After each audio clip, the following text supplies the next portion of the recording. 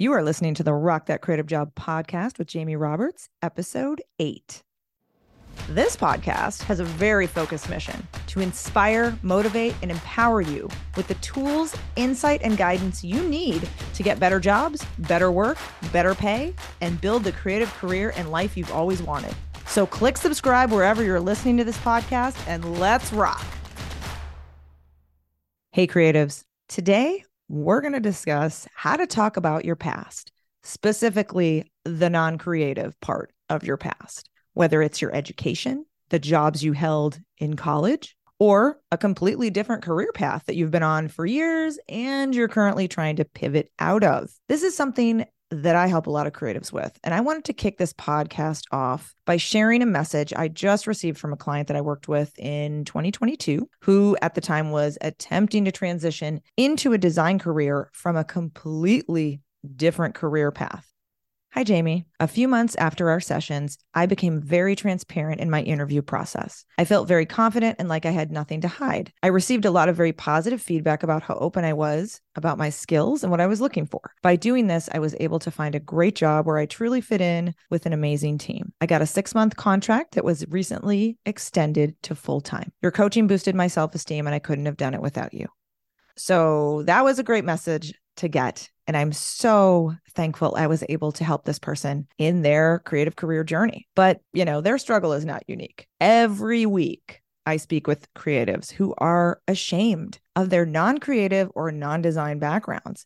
I've seen people talk very awkwardly around their past in interviews. I've seen people remove their experience from their resumes and just overall downplay the value of their previous experiences. And they don't know how to proceed in their job search because they feel like they have this scarlet letter that they're not a true creative because they didn't start in creative. It's almost like they want to avoid getting found out because they think that their non-creative experience will make hiring managers take them less seriously as a candidate for a creative role. We have to change our thought process around this. We need to be able to use our experiences as a way to increase our value because your history is really a key part of your story. And whether or not it's creative specific, knowing how to use it to your advantage is critical. Plus, it's what makes you unique. It's what gives you a competitive edge. And it also helps you build the confidence to sell yourself. And when you are confident about your success, it shows. But when you're hiding something, that shows too. And hiding something doesn't feel good. When we create those negative or anxious thoughts and emotions, we are training our minds to think that we're not worthy of the roles we're applying to or interviewing for. And that is not the mindset we want to have when we're trying to move forward in our careers. So let's change this right now, because not everyone takes the same path into the creative world. And that diversity of perspective is what makes this industry so amazing.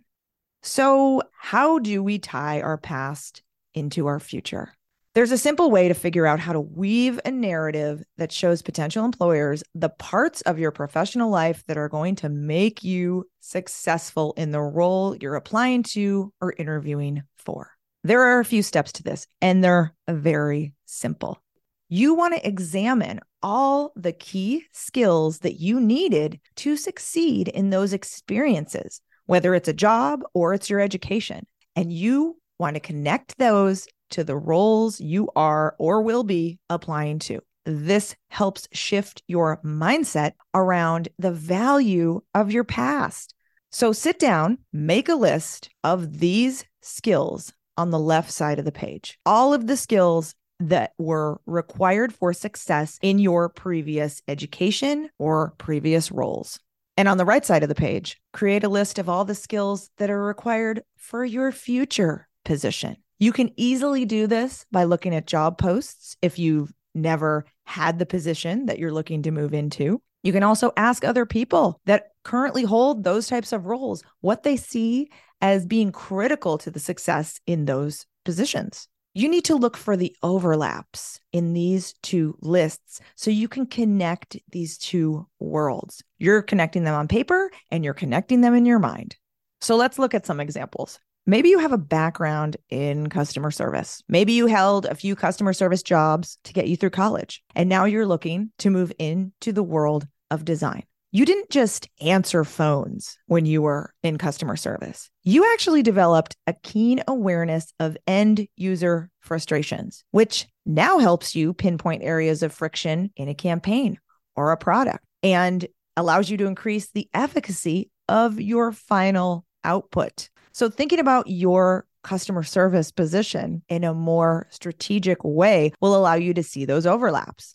Maybe you have a background in finance, but you didn't just crunch numbers all day. You honed super skills when it comes to data analysis. So that means if you're moving into a role where you are executing a social campaign or a UX research project, those skills are going to be incredible because your brain is already tuned to those things. And that's going to set you apart from other candidates. So making sure you're making those overlaps and creating those connections in your mind, that's going to help you talk about what you did in an interview. Maybe you have a background in operations, but you didn't just manage flowcharts or spreadsheets. You actually learned how to optimize workflow. And we all know in creative, having an optimal workflow process allows you to do your best work. So moving into a creative role where you might need to manage projects, remove roadblocks, manage all the components of a project or a job so you can increase efficiency for your peers, for your team, for yourself. That will allow you and everyone around you to do their best creative work. And where did you learn this? In your previous role. Maybe you didn't go to school for creative.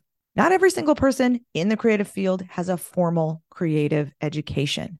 But maybe you studied something that was adjacent to what we do every day, like psychology, something that gave you the insights and knowledge to guide your design work and your clients in the right direction when it comes to things like targeting certain audiences, consumer behaviors, social media engagement. There are many overlaps. List as many of these overlaps as you can, because whatever your past experience is, I can tell you that there are relevant components in your future creative roles. And this is your competitive edge. So make these connections and make as many of them as you can. We need to move away from talking around our past experience, because when you're awkwardly talking around something, or when there's a strange gap on your resume and they can't determine what you did during those years, your interviewer also feels awkward. When you connect the dots for yourself, you're easily able to connect the dots for your audience. And instead of allowing them to draw their own conclusions about your experience and skills, you are controlling the narrative. You're also coming across as confident, self-assured,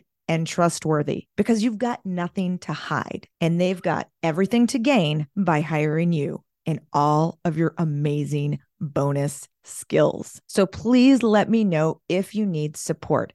Don't go it alone, but try this exercise because I think you will find more connections than you originally thought. And this will give you the confidence to talk about your past instead of talking around it. And if you're struggling to determine how your non-creative past is relevant to your creative future, please contact me. I would love to help you figure out how to position yourself in the creative industry so you get the job and the work that actually excites you. I want to make sure every creative feels completely supported as they move forward in their career. You can contact me through my website at rockthatcreativejob.com. You can connect with me on LinkedIn. I'm very active there. I also have a YouTube channel full of 20 free videos that relate to resumes, portfolios, and interviews. And I have an Instagram feed that you can follow. So I hope you enjoyed this episode. Thanks for listening, and I'll catch you in the next one.